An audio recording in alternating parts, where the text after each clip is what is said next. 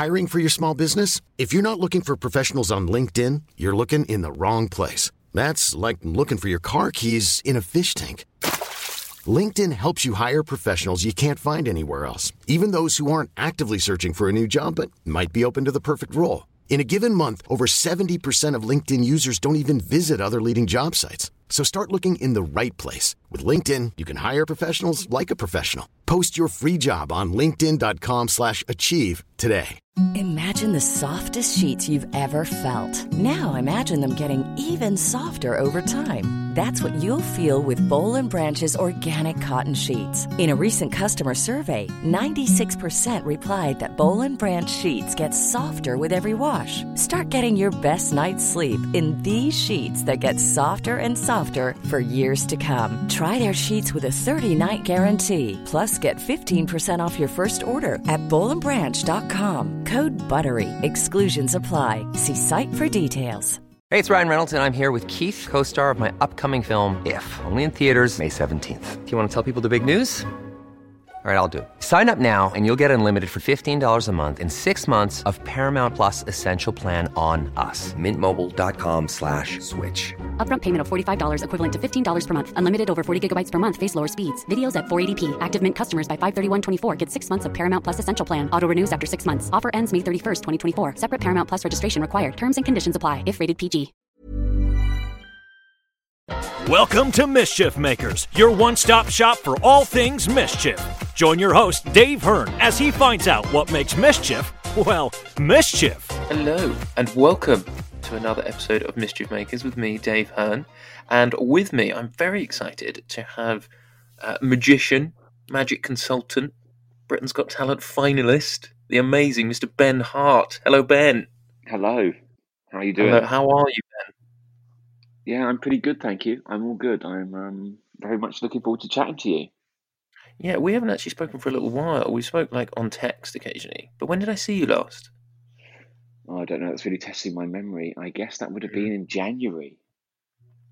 January, January, yeah, which wow. seems like a very long time ago. Although I realised that all of these lockdown kind of COVID months have just disappeared from my memory. Some kind of trauma or something. I've erased them. So I don't have anything between like March and now. So it seems quite recent, although it was probably a long time ago. Yeah, it's weird, isn't it? They sort of have merged into one and just become one a kind never-ending day. Yeah, just like a long event, and then you somehow keep sleeping and waking up during the middle of it. Sure. It's so weird. Well, thank you so much for joining us for this podcast.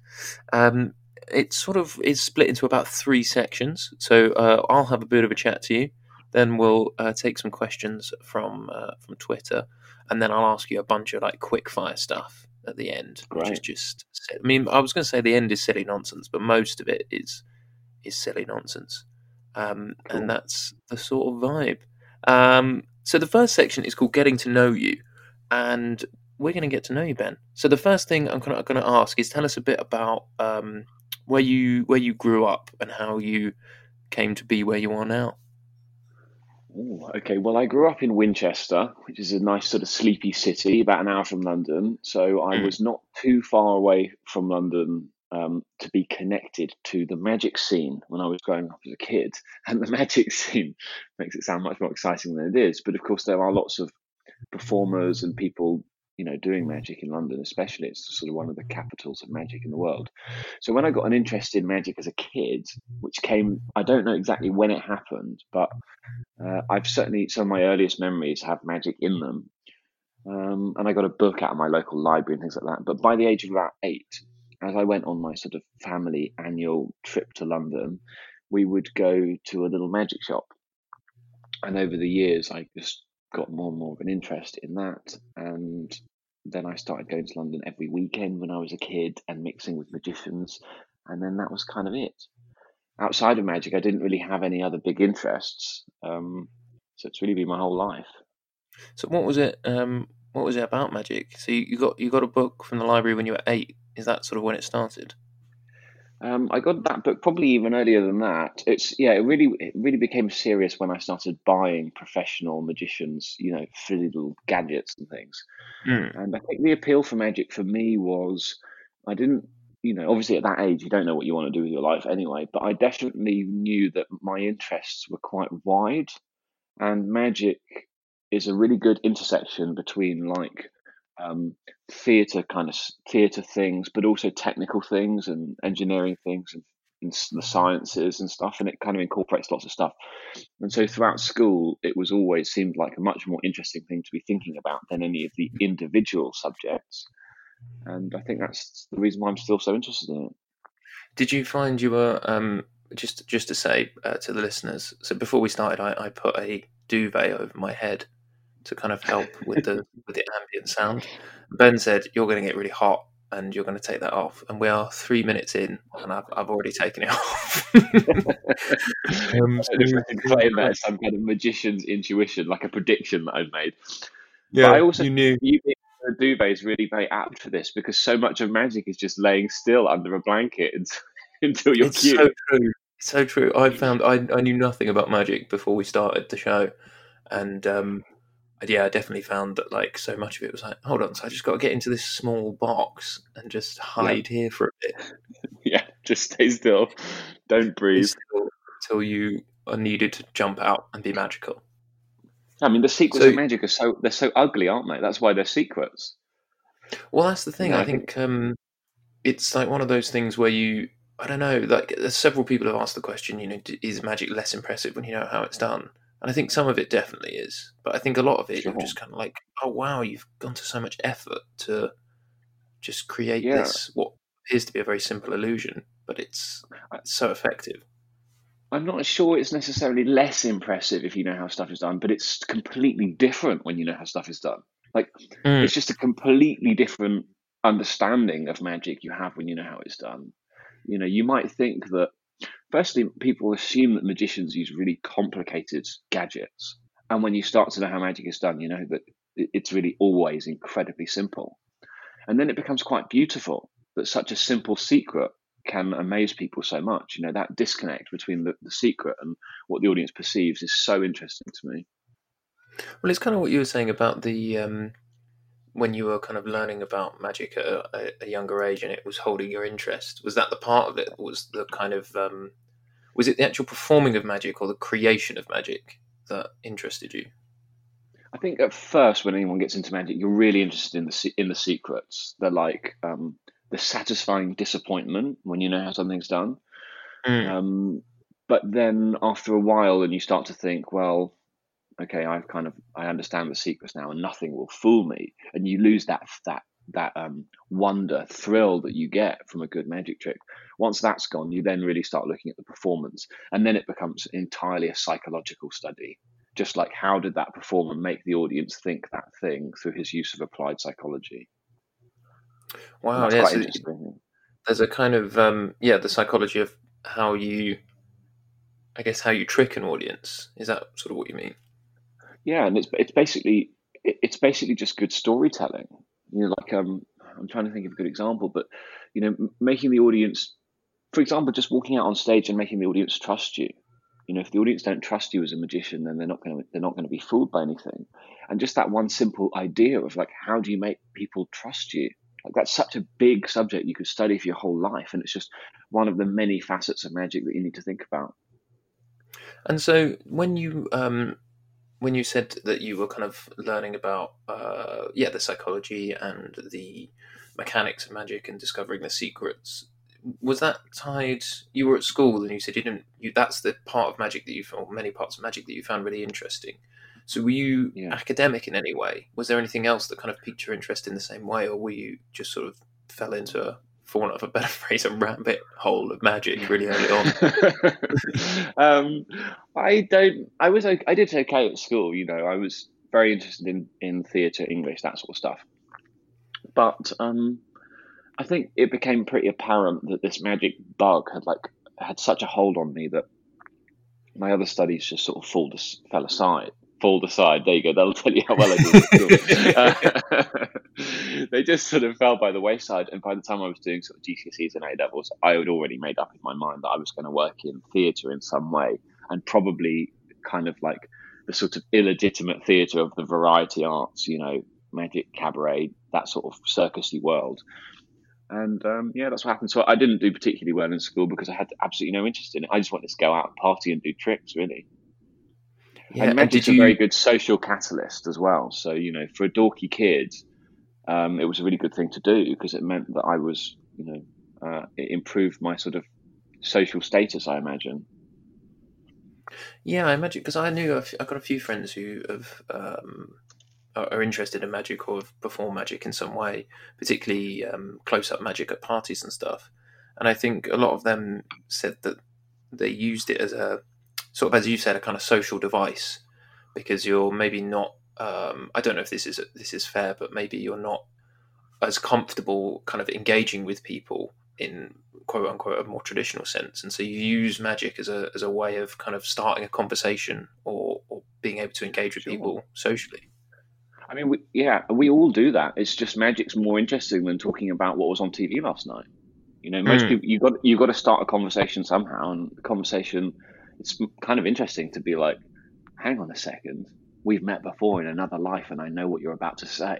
That kind of intro is much more interesting than, hey, have you seen what's in the news? So yeah, and also like I think all of us as entertainers or working in the arts, we all. It's Revenge of the Nerd, isn't it? We were probably all kind of dorky kids that get into comedy and magic and stuff like that because it is a social catalyst. Yeah, I think definitely comedy is used. I don't know if you can hear that. Can you hear my cat is outside the door and is making so much noise? I can't hear it. Oh, that's good. There's just a cat just being like. Oh. Points to anyone who can hear the cat. You tweet in. Let me know. Turn your volume up really loud. Yeah, you can listen. You can hear the cat. And so okay, so you're young age. You're kind of you've decided pretty early that school's not for you. You've got a real interest in magic and the performance of magic, and you're using it as a way to kind of socially engage with people, and that's something that you find really really interesting. Do you think it's important to have a do you think it's important for magicians to be cynical about magic? I don't know, actually. My thing now is all the time I'm trying to remind myself what somebody who doesn't do magic will be thinking in a situation. So I'm always trying to forget knowing anything about magic. And so I suppose that is a cynicism in a way. It's just maybe not, it's just geared towards trying to feel amazement again. Because that thrill of amazement that you get that gets you into magic, that diminishes over time. And once you've lost that thrill of amazement, you can't really empathize with what the audience is thinking. And so, yes, I suppose you have to remain analytical as a magician because there's nothing more embarrassing than doing something that you say is magic that the audience knows how it's done. It's totally cringeworthy. So you've got to stay reflective, I think. Yeah, I think that's. I think because I think I'm quite cynical when it comes to magic. And you definitely are. I think you're the most. I think you're probably the most cynical of the lot of the cast of Magic Goes Wrong, actually, and that was really interesting for me. We'll talk about that later, I'm sure. I think so. There is a question actually that we can get into that in a bit. But yeah, that's really interesting because I think I find someone was telling I've forgotten his name, a guy who's a kind of a magician and a skeptic passed away fairly recently. James Randi, yeah, he passed away. Yes. I think yesterday or something. Yeah, yesterday, very recently. And anyone who's interested in magic should check out James Randi's stuff. It was amazing stuff, and there's a really wonderful documentary made about him. Yeah, what was the documentary? Do you remember? It's called An Honest Liar. Ooh. And it's out there. It's out there on the streaming platforms, and I think it was on iPlayer and stuff. It's out there in the world. You can see it. Oh wow! And is it about kind of debunking? It's about his life as a lifelong magician and skeptic, and his skepticism was geared specifically towards psychic, fraudulent psychics and fraudulent sort of science, but also about his personal life and the secrets he kept in his own personal life and the conflict there is between being an outspoken skeptic and someone who's always trying to bust people on keeping secrets and keeping some himself. So it was a really interesting documentary. Oh wow, yeah, that is a kind of strange sort of almost hypocrisy of a parallel life to kind of lead. Sure. But he was apparently there was a someone told me, I haven't seen it, but there was a thing with Uri Geller about him bending the spoon, and he was like, "Can you bend it?" With it, he just puts a bucket of spoons down and says, "Can you bend this spoon?" How do you feel about things like that? Because I suppose there's two things going on there. There's one that, like, as an audience, we know it's a magic trick in some way, and we are suspending our disbelief or trusting a magician, as you say, for enough time to kind of go, okay, I'm being asked to believe that this guy can bend a spoon with his mind. But then on the other side, it is also a magic trick. And so you've got someone kind of pulling that apart. And I suppose what he's aiming for is for Uri Geller to turn around and go, look, mate, it's a magic trick. Can you, go away, please? I wonder what... Yeah, I guess I wonder what, like, how do you feel about stuff like that? About people kind of trying to debunk things, but also deconstructing magic in a way that was maybe unhelpful in terms of entertainment? Well, it's a really hard one, because where does one draw the line between something being for good and then maybe being slightly evil? And so in the case of, like, a mind reader telling you that they know the name of your deceased relative, right? In the context of a show, that might be okay. It might be entertainment, and everybody might leave feeling it was a positive experience. But, if that person then claims to be a psychic and people have paid money for it, and they're using magic tricks to fool that person, it becomes ethically much more questionable. And, that is a real challenge that magicians have to try and figure out where they stand in that. I mean, ethically, the people who've spoken the most about this are Penn and Teller. Their approach is so honest in their deceit to the audience. They admit up front everything's a trick, and they frequently discuss and talk about the ethical challenges of being a fraudulent psychic. Or one they often talk about is the perception of danger on stage. You see an escapologist trying to escape from a flaming straitjacket. Well, if there's any risk at all in that thing going wrong, then that's ethically not something the performer should be doing. Yeah. So yeah. I mean, certainly in the case of magic, like, if you're going to play with people's perceptions, you have to be careful with what you're going to say and do. People will believe things. Yeah, and I think it's I suppose it keeps going back to that thing that you said right at the start about it's about telling a good story and constructing that story for an audience, and also about finding ways for them to trust you as a performer. Because I think I kind of get the idea of an escapologist going, look, trust me, I'm really doing this thing, it's really dangerous, but I'm also telling you the story of danger as well, and I'm asking you to believe a story of danger for the sake of entertainment. But I think you're right that when it comes to psychics who are saying to somebody who might be in some kind of sort of deep emotional need to speak to a relative that's passed away, and you're saying, I can offer you that, I can kind of offer you a channel through which you can speak to those people. I suppose that has quite weighs quite heavy. The gravity of that is quite serious. It's serious, and also it's an outright lie. And it's a bit like, if you hire a plumber who says they're going to plumb in your toilet, and they're lying to you, and they didn't really plumb it in. They just pushed it against the wall and made it look like it was plumbed in. Right? Yeah. At some point, you're going to face the consequences to that. Like, it's just, they're offering a dishonest service. It's completely mad.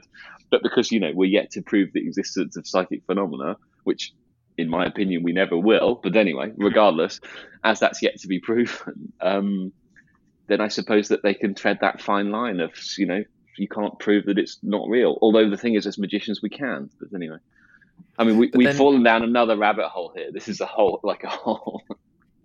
different thing. A whole subsection of magic and skepticism, because certainly as magicians, we learn to see through a lot of the rubbish that we're told by these people. Because as magicians, you see through the tricks. As I mentioned earlier, like, how do you make an audience trust you? Well, these are the things that con artists use too. So you can see through that with magical thinking. I think it's really interesting, isn't it? Because I think I know the answer to this question, but I have my opinion on the answer to this question. But what do you think the difference is then between somebody, your plumber psychic, who is lying to you, and that's probably their day job. Yeah. What's the difference between them and something that you would do? Because you're also telling a story, but you're also, I suppose, in the same context, you're lying in a way, aren't you? You're lying to an audience. You're making things appear and disappear and doing and performing magic, but we're telling them that it's a supernatural force almost, or are you telling them that it's a trick? Well, I was just still laughing at the plumber psychic. They knock at your door. Wait, don't tell me. The sink is blocked. Yeah, I think that. Well, I think that there's. It's very hard to describe that. If you in the work of a good magician, there's a knowing kind of twinkle in their eye. There's a knowing thing of saying, I'm going to tell you stories that might not be true, but that's okay. And it's very hard to describe what that is, but certainly if you watch the work of a good magician performing, you know that they know that you know that they're lying, right? And that game is so fascinating to play. A classic example that magicians use is, the trick's apparently gone wrong, and then it reveals, and then later on it turns out, it hadn't gone wrong. In fact, that's very relevant for the collaboration between mischief and magic, of course, where all the magic apparently goes wrong. But of course, in that context, the audience knows it's going to go wrong. But in a normal magic show, you often have a supposed failure, which then resolves. And that's very much playing with the idea of the fact that that the magician knows that they're lying, right? And that game, that intellectual battle is actually really very exciting for both sides of the audience. The twinkle in the eye of, I've told you something, but it might not be true. You can see that this box is completely empty.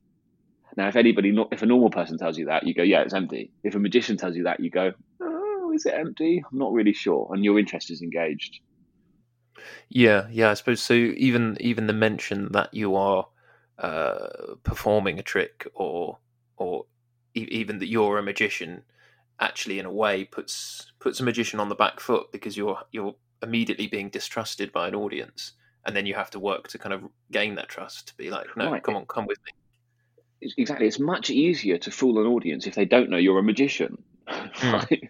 And so that's something that the psychics have to their advantage too. Because they're pretending that they don't know anything about magic tricks. It's also the same when I work with actors to put magic into conventional plays, where you might have some magical effect happens within a narrative. It's usually much easier for the actors to get a gasp from the audience than a magician, because the audience just doesn't expect that person to be lying to them. Yeah. And did you work on Harry Potter? I didn't work on Harry Potter. No, that was done by a guy called Jamie Harrison. Oh. But the effects in the Harry Potter play are amazing. But interestingly, you have there that slight extra element of the fact that the audience is going to see a Harry Potter play. They do expect a bit of magic, so you're already on the back foot there as well. In fact, in a magic show, those moments when the audience first arrives in the theatre and you set their expectations are really important. The opening few minutes of a magic show is really where you lay down the rules as to how the audience will be fooled and how much they'll let themselves be fooled. How do you mean? What kind of show they're seeing? What level of deception are they going to need to go into? What level of self-deception do they need to bring to the table? I see. So the sort of difference between if I had a magic show, me coming out and being like, hello, my name's Dave, I'm a magician, and nothing you see here is magic, it's all science. I've put together a load of tricks and you're going to be amazed by them. Let's begin. Yeah. Difference between that and me coming out and saying, I'm Gustav, a demon from the 18th century. Exactly. I would love to see you doing Gustav, the magic demon from the 18th century. Please, can you do that? I wonder what his routine would be. I think it would involve... It would be chewing burning hot coals. Yeah, and involve a lot of handkerchiefs, I think. Do you A think? lot of I yeah. collect old magic books, and I specifically trawl through them looking for the most out of date magic tricks. Mm. And one of my favorite one is cooking an omelette on a lady's head. And it's from a book from about 1880. And the most amazing thing is you have to secretly put a burning hot, like, jam jar of coconut oil on the lady's head before putting like a frying pan on top of her head. Oh, fuck, how do you do that? Some of these old magic tricks were totally bizarre, absolutely weird things, and I don't believe any of them ever really happened. I think people must have been depraved in the past when you read some of the things magicians did. But hold on, let's just not go past this. So you've got yourself some coconut oil, and Yeah. someone's just like boiling it on a stove. I'm trying to pull up the actual thing here. I wonder if I have it saved somewhere because I don't want to do it. I don't want to do a disservice by not telling you how mad this thing really is. Yeah, and Yeah, you scoop and smear it on a woman's head. I don't know, but you should be a very angry audience participant, wouldn't she? I need somebody to help me. Come on stage and put this frying pan on your head. I'm going to cook an omelette in it. Wow. But do you think, how would you do that trick now? Would you just make the frying pan? I don't know, because you couldn't burn someone's head. No, who knows? I mean, I've actually just been putting together a trick where I cook a cake in a hat, which is an old trick that in fact, Charles Dickens was a magician and did that trick at a Christmas party in 1843. And I've just been putting that trick together and definitely having to re-engineer the secret to the trick because, these Victorians did some mad stuff. Wow. Cake in a hat, omelette on the head. Was it like... It's like a sort of theme in magic. Roast chicken in an arse, just like loads of things. So you do your own shows and you perform, but you're also a consultant as well. Is that right? Sure, yeah. So tell us what that entails. Well, it's quite a wide-reaching job, which is why we just call it magic consultant, because it covers a lot of different areas.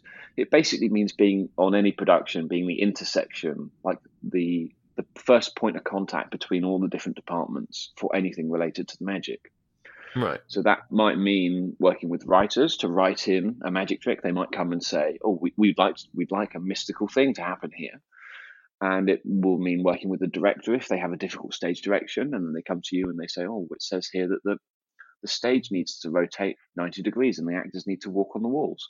And then you go, right, okay, well, let's then think about this. Let's go to the set design, and you collaborate there, and then you go and collaborate with all the different departments, and you all work towards achieving the magic effect. And then in the last moments, it might mean directing that moment of action in a play or on TV or whatever it is to best serve the magic trick.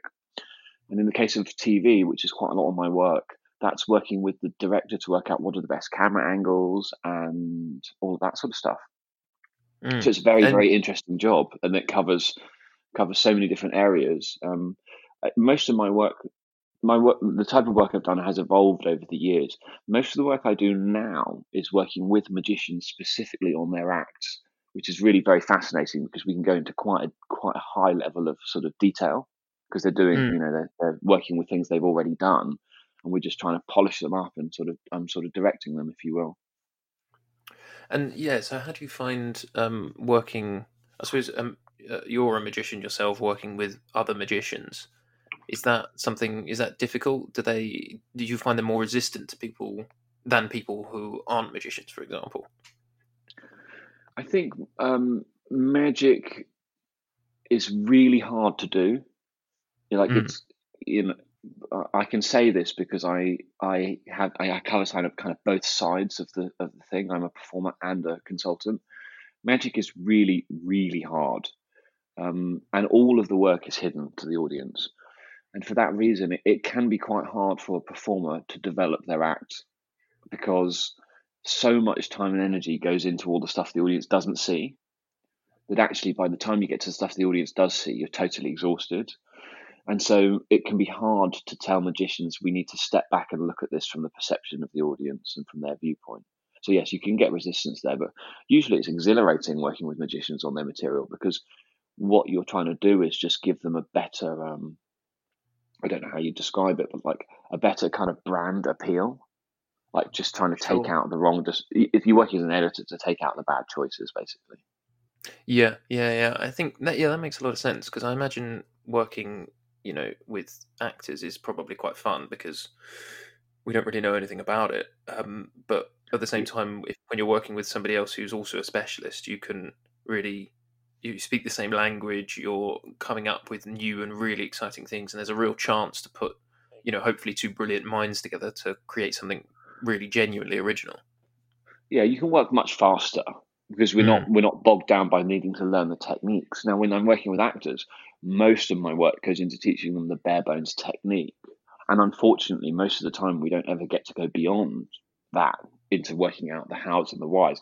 That's why Magic Goes Wrong was such a good experience for me, because we had enough time to we did quite a lot of work on all that stuff to work out what the characters would do and how to do the difficult, we call it the move in Magic, how to do the move, but also how to make it look really good. And normally I don't get to go into that level of detail with actors.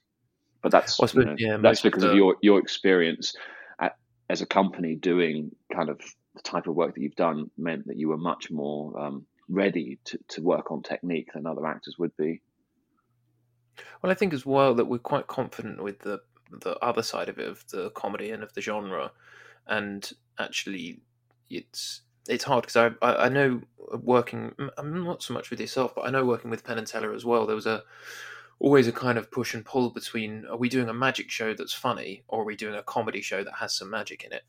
And I think it was always the kind of comedy element of it was something that we were really confident about. We were like, oh yeah, we can make stuff funny, we can come up with jokes, we can improvise, and that's great. But actually, if the magic part of it isn't good enough, then we don't really even have a very funny show. We just have a sort of mildly funny show with some mildly good tricks in it. Right. And actually, working with the you conflict make it better.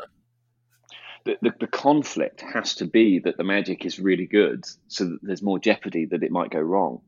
If the magic isn't good, the audience doesn't care that it might go wrong, and so that conflict is both sides need to be really strong. And then certainly there's always, this was the most interesting project I've ever worked on, because there's such a push-pull there between, like, when do you dial up the magic, when do you dial it down, when do you dial up the comedy, when do you dial it down, and those things they're not set in stone. It's not really an exact science, and that was really fascinating for me. Well, I think a thing that magic often provides, particularly the goes wrong genre, comedy in general, is that a magician has to have a certain element of overconfidence in order to pursue the idea of tricking an audience and telling them a different story and altering their perception, particularly if they're already existing from an untrustworthy or a cynical view. And a magician 9 times out of 10 will come out and say, I'm a magician and this is the trick I'm going to perform. Watch this. And so from a comedic point of view, our audience already knows what's supposed to happen. And so the temptation, I guess, with any magic trick to make it funny is just to immediately undercut it and make it go wrong. But I think a thing that you were very good at keeping an eye on was going, okay, yeah, that's great. We can make this funny, but we've gone 10 pages now and we haven't had a magic trick actually go right yet. And so what are the audience? They're just constantly not ever expecting to be amazed or wowed. They're just kind of sitting here laughing. And I thought that was a really helpful thing for our process as well.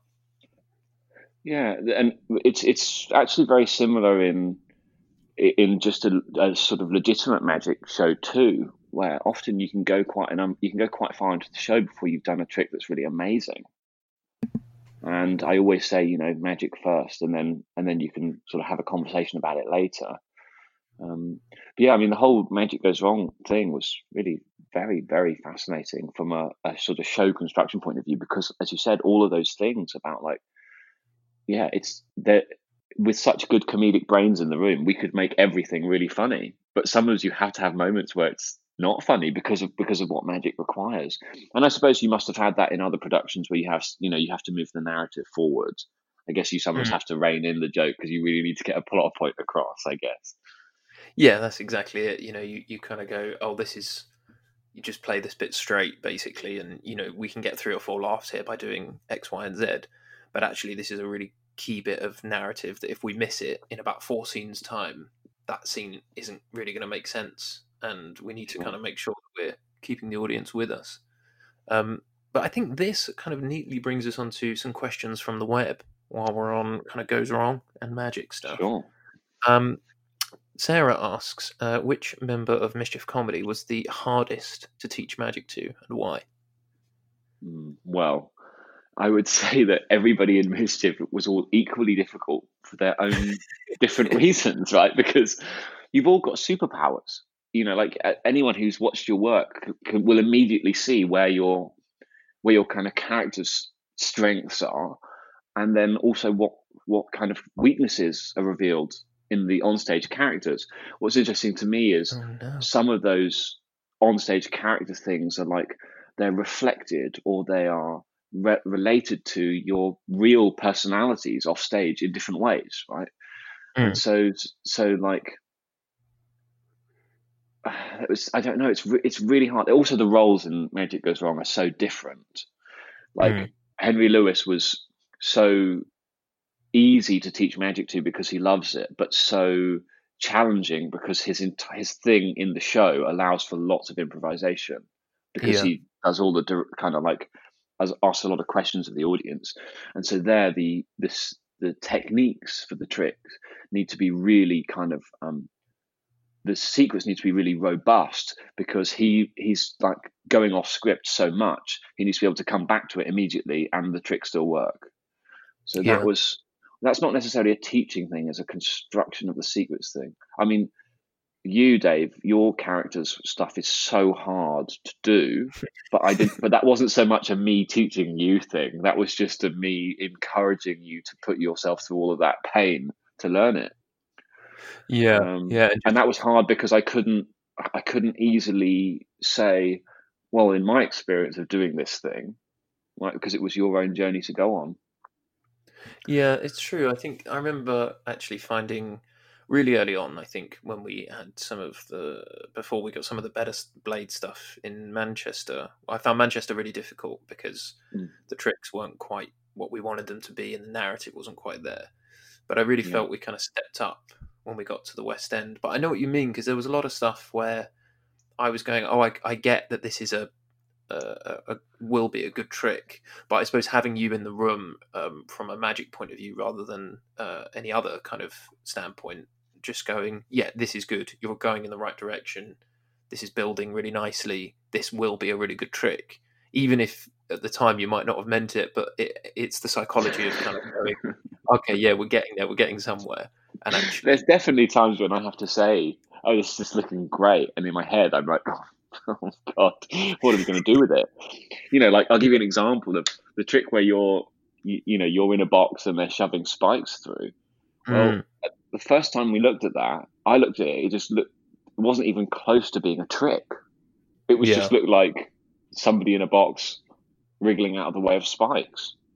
And you come out of the box, you haven't been able to see anyone, you've been in a dark space, and I have to go, it's looking amazing already.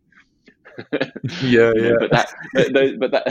that encouragement thing is obviously very important, because a magic trick isn't a magic trick until it's a trick. And that sounds crazy, but 99% of the time of rehearsal of a magic trick, it's no one's being fooled. It doesn't look good. It's only the final 1% that pushes it into the realm of magic. And so I'm very used to watching stuff and having to just project it 3 weeks into the future. When somebody's kind of picked up the technique and can do the moves, or when they've had an audience, in, and everything changes when there's an audience in. I mean, you had hard tricks to learn, really hard tricks to learn. Everybody did, actually, but yours were hard because they don't allow for any fumbling. So Shields has probably the hardest routine in the show to do from a magic point of view in his Dove routine. Yeah, but if he made an error in that routine, it would be fine. It would look okay. He could kind of breeze over it. Well, when you're dealing with, like, you've got a knife and stuff and all these things, you can't make an error. So you have to be precise, and your character demands that. So I'd say that you were probably the most challenging because of your track. It's the hardest magic one, I think. but probably the easiest because of my joyful persona. Well, I mean, all of the roles in Magic Goes Wrong are so different that it was really very exciting for me to be helping you all, and quite challenging at times because I have to try and learn enough of the whole show to be able to teach you all. But obviously, to learn an entire show I don't have time to do that. So I have to just like exist in a world of shortcuts and previous experience. It was really interesting. Yeah, and you sort of helped build a lot of the tricks as well, like the actual. I know other people would sometimes build the final thing, but you Yeah. have a really amazing ability in the room to sort of cobble together something out of things that you find in the room. It's really quite amazing, I have to say, to just be like, here's some staples and a stitch. I've made you this amazing contraption. It's really Well, impressive. thank you. It's really the way you have to work because like how else would you do it? Like you got to put together a show in a limited rehearsal period. And in this show, sure, like we had a script, and the script was written between Mischief and Penn and Teller. So obviously Penn and Teller's understanding of all of the magic means that a huge amount of the work is done. But there's a big difference between what's on paper and what you actually have to do.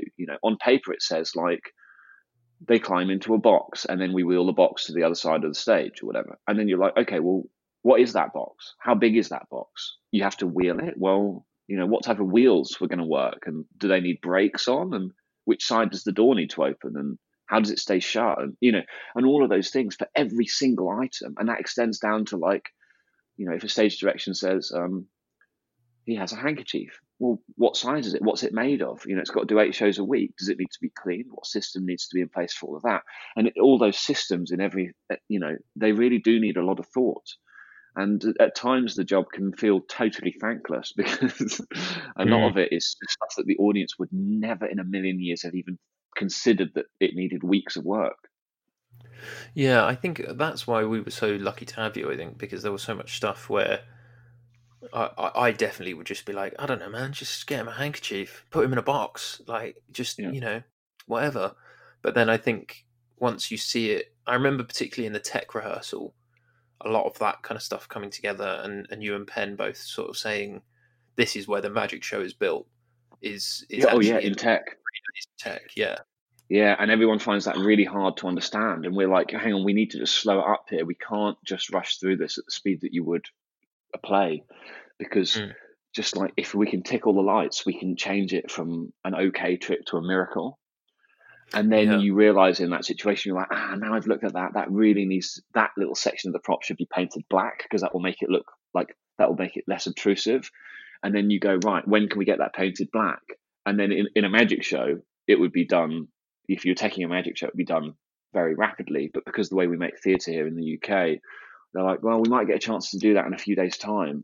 And then you have to you just have to find ways to manipulate yourself around those situations. It's just a bit of a people management thing in tech for a magician to try and make it just to bring people into a different discipline. And that's why I'm good at cobbling stuff together, because quite often the quickest way to solve the problem is to jump up on stage and literally do it. And I'm sure you would have seen me do that lots, which you wouldn't necessarily expect from a different discipline in theatre. It would be quite unusual for somebody to jump on stage and be like, give me a second, I'm just going to change the wheels on this thing.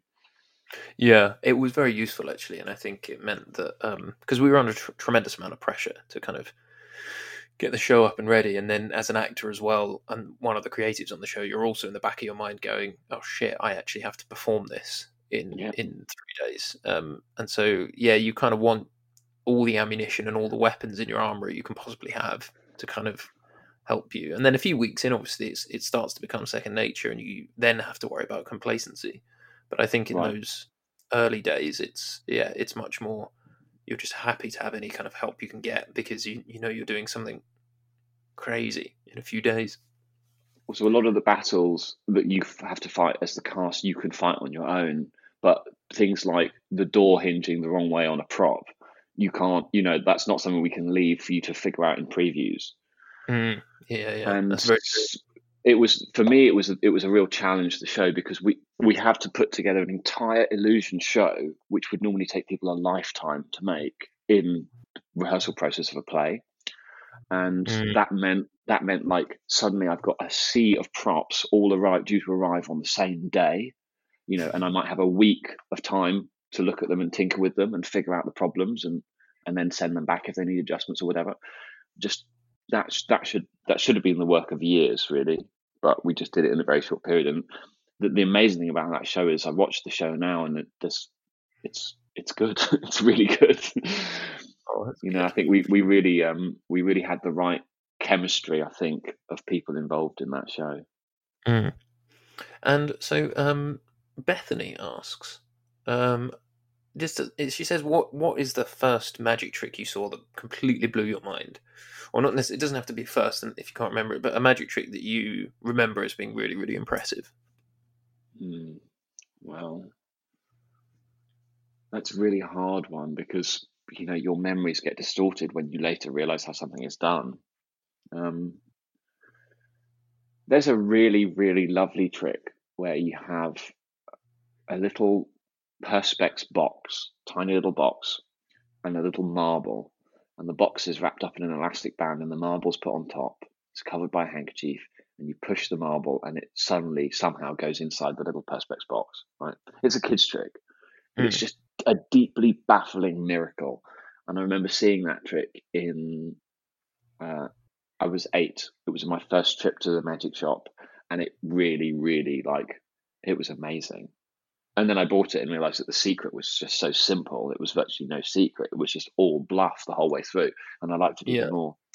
So I think that, but it's talking about magic is always kind of really disappointing because to the person who asked the question, that's it. A trick where a marble went into a box doesn't sound very interesting, does it?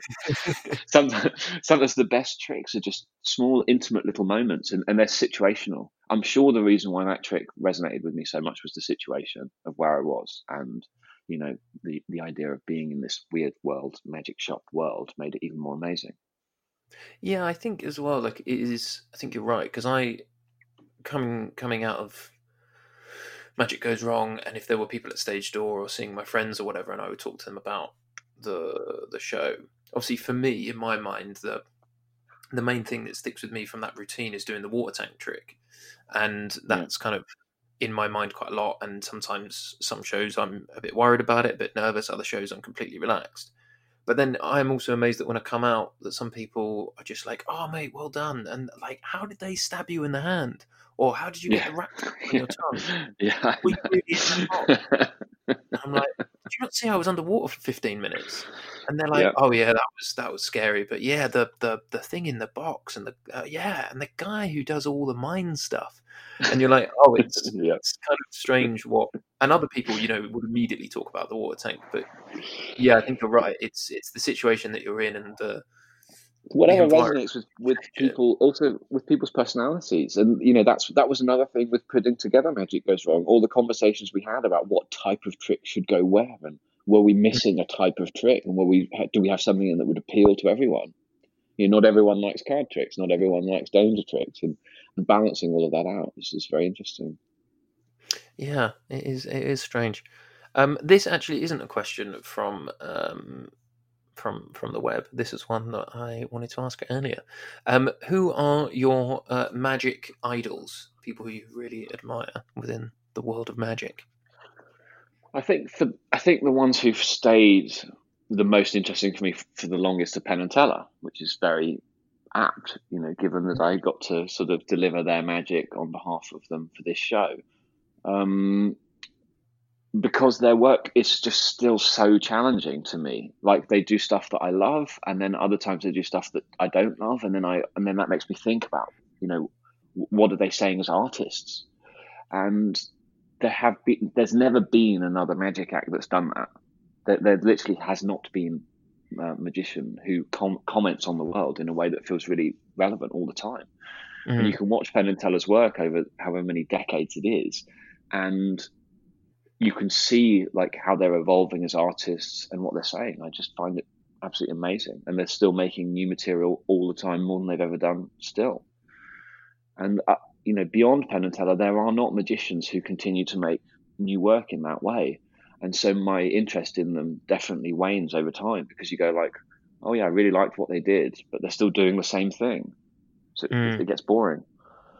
I think, yeah, Penn and Teller are quite amazing. There was a one-armed Argentinian card magician called René Levand, who really appealed to me when I was getting into Magic, and really kind of helped me to understand that Magic can be a really good storytelling form. And there was a magician called Eugene Berger, who also was a storytelling magician, who really influenced my work in my own shows. But I think in terms of famous Magic acts, Penn and Teller are still at the cutting edge.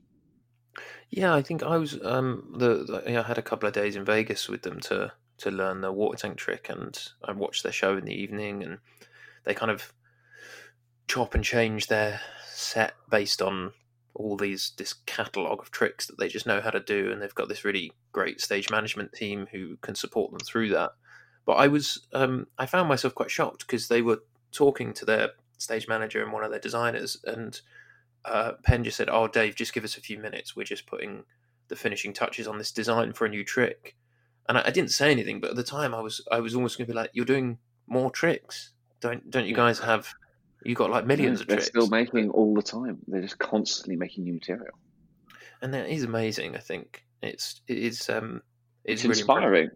It's inspiring. Yeah. It certainly reminds me as somebody who, and I'm much younger than Penn and Teller, but I sometimes fall into my act. People say, "What are you going to do tonight?" I'm like, "I'm going to do my act," and then I think, "Oh, hang on a second. No, I need to keep writing. I don't technically need to write anymore. I have enough material to do whatever I need to do, but you have to keep saying stuff, otherwise otherwise you become irrelevant as an artist." Yeah, that's really. I imagine, because I suppose there's such a weird parallel between magic and comedy, actually, because if you just keep doing the same comedy act, same stand-up routine, same sketches, same shows, then yeah, it becomes tired and dated, and you're constantly having to evolve and change and build new things.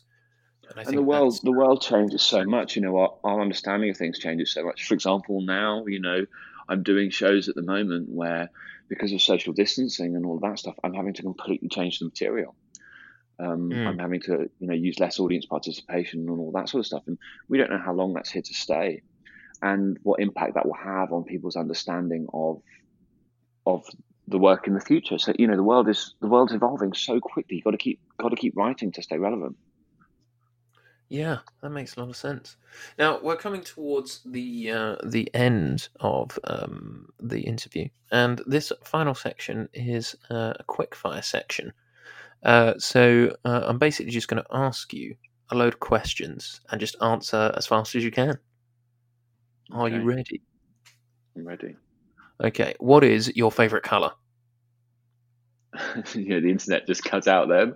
I heard you say, "What is your favourite?" and then it went dead for a second. Okay, ready? What is your favourite? I did it on purpose that time. Okay, good. Am I going to be disappointed by my favourite what? What is my favourite what? I think you are. It's quite an easy one. Just start with, what's your favourite colour? Oh, I was hoping it was going to be Spice Girl. My favourite colour is black, because we use it a lot in Magic. And did you say colour or did you say card?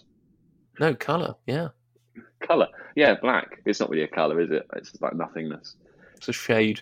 Okay. Well, what is who is your favourite Spice Girl? I don't know. I don't really remember them all. I only remember them as Spice Girls. I don't know what their subsequent careers have done for them. That's true. So just like all of them together. Exactly. Yeah. Just my favourite Spice Girl is all of them. Do you prefer texting or talking? I really prefer talking, and it really annoys me that everything is done in text and emails now. And sometimes I just want to pick up the phone and scream when there's like an email chain of 20 different emails just to say what colour do you want the prop to be or whatever. Yeah, probably black. Exactly. Probably magic or mischief. Mischief. Good. If you were an animal, what would you be?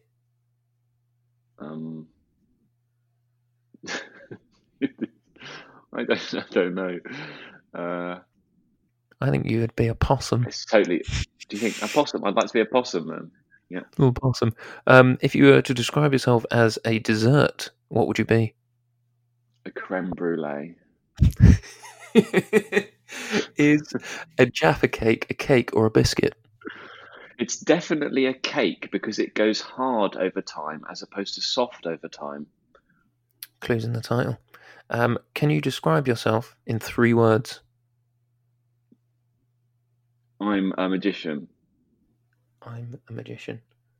Yeah, I am a magician. Oh, I give you I'm a magician. And that wasn't very revealing about my true personality, but that's classic me. Well, no, I think it probably said more about you than you thought. I'm going to leave that with you. If you were one of the 52 playing cards, which would you be? The Jack of Hearts. Nice. I think you would be, actually. What's in your pockets right now? Right now, I have. Yeah, right now. In my pocket, I have a number of snap bracelets. You know, the things that you slap on your wrist and they curl around your wrist? Oh, yeah. Why do you have those? Listen. Hear that? Yeah. I have 1, 2, 3, 4, 5, 6, 7, 8, 9, 10 of them. I have 10 of those in my pocket. And in the other pocket, I have a coiled up clock spring. Why? Why do you have these things? Because I'm trying to solve a problem. And before I picked up the phone to speak to you, I was just going around gathering up some things that might solve the problem. Things in the kind of coily, springy world. So I've got a number of coily, springy things in my pockets. That is literally every time we ask that, people are just like, I don't know, phone, lint. But that's definitely the best one we've had so far. And finally, if you were to be trapped on a desert island, which mischief person would you want to be trapped with? Oh, I mean, you can't ask that question as the interviewer, can you? Then if I'd say anyone but you, you'll be disappointed. No, okay, I'll tell you what, you can't say me. How's that? Okay. I like all of Mischief so much. I think it's just got to be Henry Lewis. It's got to be Henry Lewis because we can geek out about magic. He really loves the magic. That is true. And you could have some... I'll let you have a deck of cards on the island as well, but nothing else. Oh, that sounds like paradise. There you go. And finally, do you have any recommendations of books to read, things to listen to, TV shows to watch? Oh, for anybody who's interested in magic, right, but not necessarily interested in performing it, but they just find it an interesting subject, there was a book called Hiding the Elephant by Jim Steinmeier. It was written for the public. You can get it on Amazon or whatever. It's just a sort of normal paperback book. And it's just the most fascinating study of the history of magic during mainly the kind of late 1800s. And like magicians like Houdini and people like that. And it reads like a novel, like a page turner. It's just an amazingly good book. So I recommend that. The Elephant. Yeah. Oh, excellent. Well, Ben, I'm afraid that is all we've got time for. But I have found this conversation absolutely fascinating. So thank you so much for taking the time to talk to us. Thank you very much. It was really great. And I feel like we've only just scratched the surface on magic, but it was really fun to chat. Yeah, I think there might have to be a follow-up podcast. the in-depth discussion of magic. The sequel, yeah. Ladies and gentlemen, thank you so much for listening.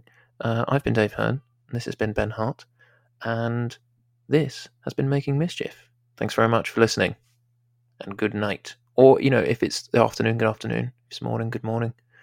Depends when you listen to your podcasts. This has not been a good sign-off. I'm just gonna stop it. Ever catch yourself eating the same flavorless dinner 3 days in a row? Dreaming of something better? Well, HelloFresh is your guilt-free dream come true, baby. It's me, Keke Palmer. Let's wake up those taste buds with hot, juicy pecan-crusted chicken or garlic butter shrimp scampi. Hello Fresh. Stop dreaming of all the delicious possibilities and dig in at HelloFresh.com. Let's get this dinner party started.